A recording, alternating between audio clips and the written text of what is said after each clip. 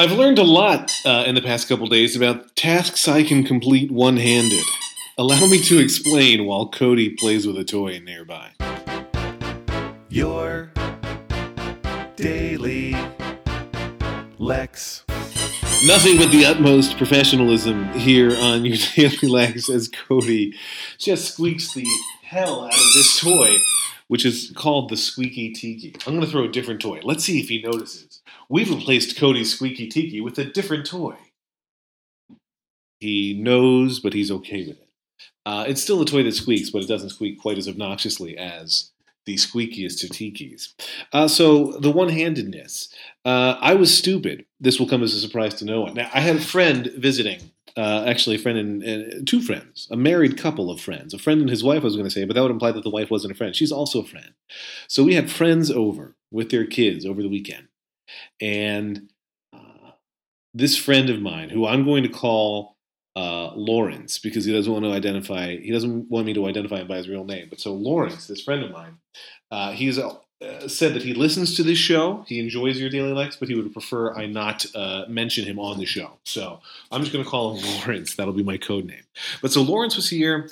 He's a big Howard Stern fan, for whatever that's worth. So he hears my ad on occasion. And his wife was here. Their boys were here. And I am getting a chewy thing for Cody. And he's got a bone that I had acquired for him, along with a beef tendon kind of thing, like a dried out thing that he loves to gnaw on. Great. And I had noticed that he enjoyed it when I combined those two things, when I shoved the tendon inside the bone, just like bodies used to make. And so I was shoving it. The reason it worked is because the bone was very snug holding this tendon. Because it was a tight fit. You had to really squeeze to get that thing in there.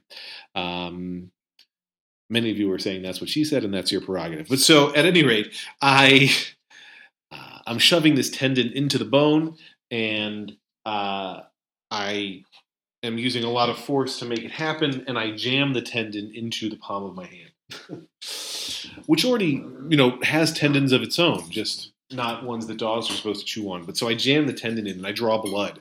And when it's right there in the fleshy palm of your hand, you can't put a Band-Aid there. And it really wanted to bleed a lot. It didn't go all the way through my hand, Pulp Fiction style, fortunately for everyone involved, which was just me. But it did bleed a lot. And then Lawrence was like, boy, this really is commanding a lot of your attention. Well, yes, Lawrence, it A, hurts, and B, won't stop bleeding. Eventually the bleeding subsided. But I have this big wound there in the center of my hand. And by big, I mean like smaller than half a dime in diameter. And, but it hurts. And it mostly only hurts if anything touches the palm of my hand, which is, anything you hold. So I have been careful when I'm, say, putting on cologne. I don't want the alcoholic sting of cologne to touch this woundy, scabby situation.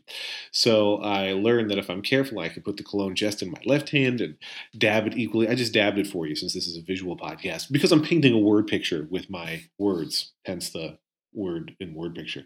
But so, I can do cologne with one hand. I can do the toothpaste on the toothbrush and do all that using just the left hand so that my right hand can nurse its wound. And I can still use my right hand. I can type, I can eat, etc. But when it comes to really, putting a lotion or like hair gel, again, is one where I'm just using the left hand right now because I don't want to touch it to the palm of my right hand because it will hurt, possibly. So I've marveled at how good I am at just using that one hand for certain tasks. So you should all be proud of me. Now, interestingly, when Lawrence was over, not his real name, I went to tell him a couple stories. And he said, oh, actually, I already know that story because I heard about it on Your Daily Lex. And then he was thinking, maybe I shouldn't listen to Your Daily Lex anymore because it limits us then when we're socializing. You don't have new things to tell me. And I said, well, I can tell you about ideas I had for upcoming episodes of Your Daily Lex. And we laughed, but I didn't tell him. But this was one of the ideas I had in mind, was the story of how I had injured myself earlier in the day with him. It wasn't his fault. It wasn't Lawrence's fault. It was my fault. But I still blame Lawrence. Other episode topics coming this week will be stuff about my retainer. So get excited for that. Have a great week. I'm probably only doing 2 episodes this week, but still, they're going to be 2 classic episodes because every episode of Your Daily Lex is a classic, or My Name Isn't Lex.